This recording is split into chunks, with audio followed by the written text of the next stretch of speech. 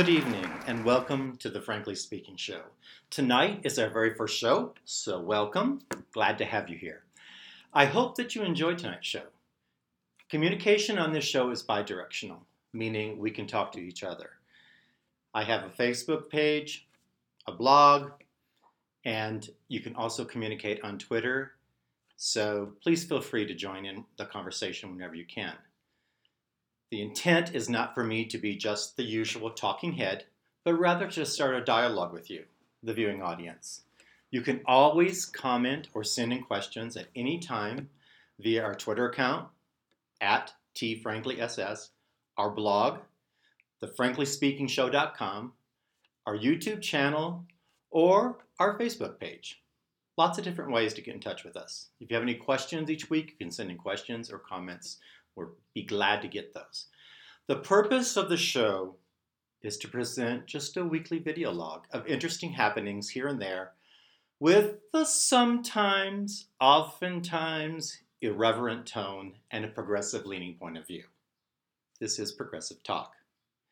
Additionally, I truly feel that more progressive synthesis of ideas and perspectives is needed on the internet, especially since we are seeing fewer and fewer mainstream voices, such as, where did Keith Olbermann go?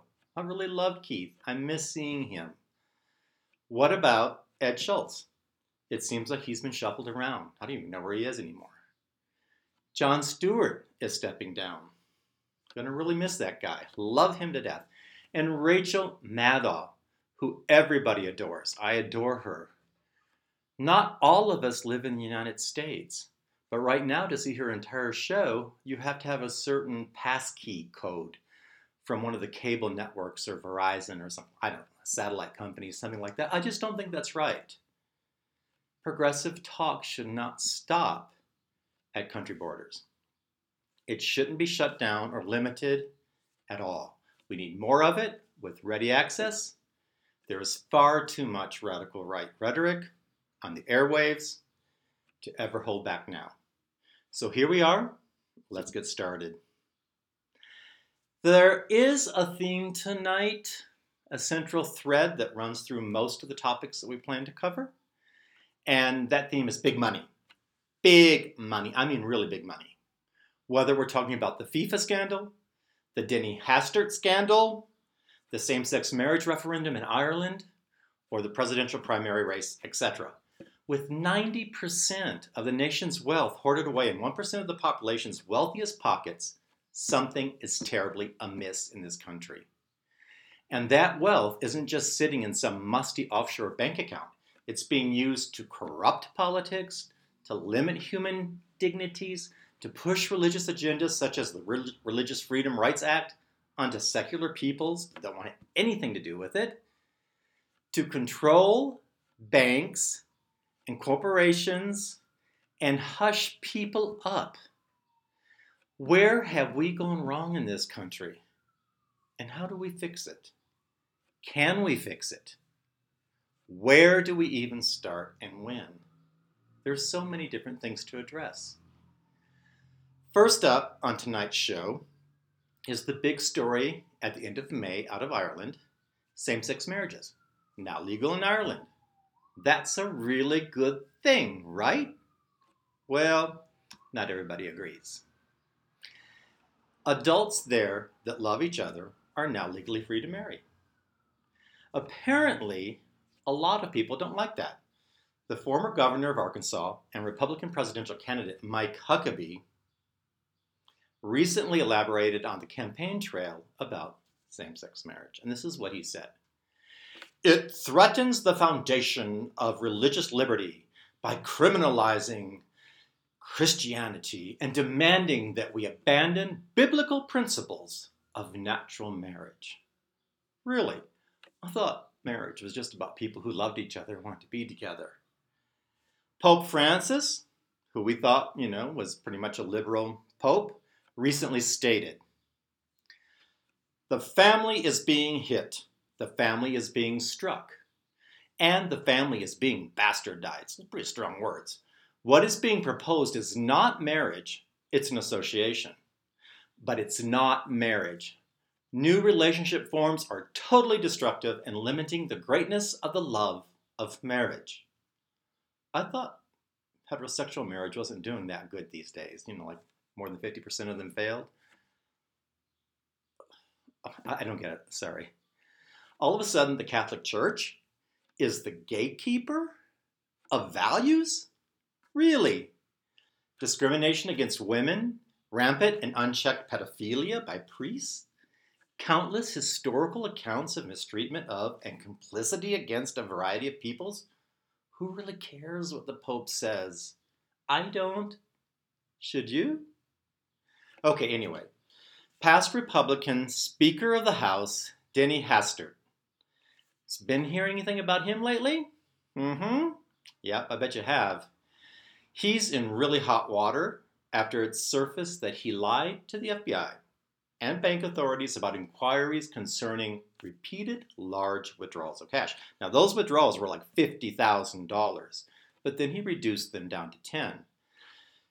He's supposedly was being blackmailed by someone, and individual A is all we know at this point right now, with an agreement to pay $3.5 million, big money, in hush money to avoid a damaging public scandal.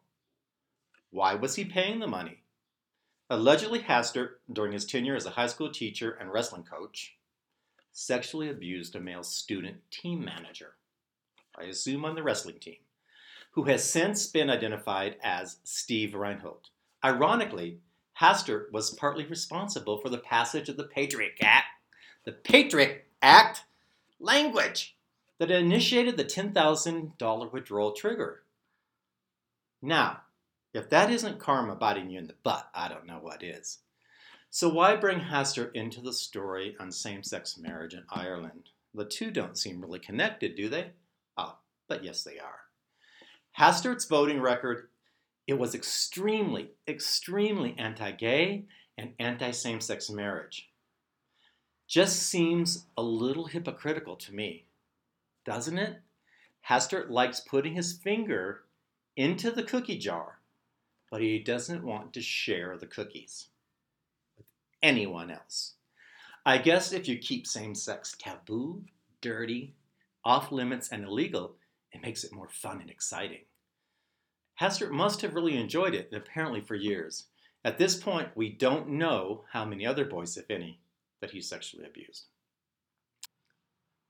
Okay, now let's move on to Rick Santorum. Another Republican presidential contender is so anti-gay, along with his bankroller, Foster Friess, that the gay community has even created new vocabulary words to define him. Yes, again. I'll leave you to Google, the old one, it's really bad, and the new one, not as bad, but bad. They aren't very flattering at all. And we shouldn't leave this topic without talking about the Iona Institute for Religion and Society in Ireland, which has heavily bankrolled by the USA Christian right organization's monies, tried to persuade the Irish to vote no on the same-sex referendum. But they lost, and here's what they published on their website. Now let me remind you that just having the name Institute in your organization doesn't have any correlation with intelligence. Anybody can do that. Okay. We would like to congratulate the yes side on winning such a handsome victory in the marriage referendum. They fought a very professional campaign that in truth began long before the official campaign started. For our part, the Iona Institute is proud to have helped represent the many hundreds of thousands of Irish people who would otherwise have had no voice in this referendum because all the political parties backed a yes vote. I wonder why. The Iona Institute would like to thank the thousands of volunteers up and down the country who worked day and night to try and secure a no vote. In somewhat related news, a recent Pew Center research report indicates that Americans that affiliate with Christianity are on the decline, while those unaffiliated, or those with no religious identifications, are on the increase. Further data collected by Pew also indicates that the percentage of congressional members with certain religious categories outnumber the percentage of the citizens that they represent in those same categories. What is wrong with that? While few congressional members openly identify as atheists, even though 20 or more percent of the general population does identify as unaffiliated, per the Pew Center numbers. So what does all of this say? It says that maybe the composition of our governing body no longer reflects or is representative of the populace. Not only do we see this with their religious makeup, but also gender, ethnicity, sexual orientation, and so on. And big money, really big money, is corrupting politics and human rights every place we look. And religion is aggressively taking every step it can to influence politics and civilian issues and lives. How long can we, as a nation, keep turning our heads away from separation of church and state issues, unequal human rights, and corrupt politics and business? Where do we draw the line, and when? Maybe it's time that we in the USA do as they did in Ireland and put more decisions of national importance on federal referendums and let the populace decide what's fair, just, and ethical. Because our political systems just aren't keeping up with the times, and they don't match the populace. Frankly speaking, we all need to get out of the comfort of our armchairs, because complacency is the fuel that keeps the status quo strong. So, good night, and hope to see you next time.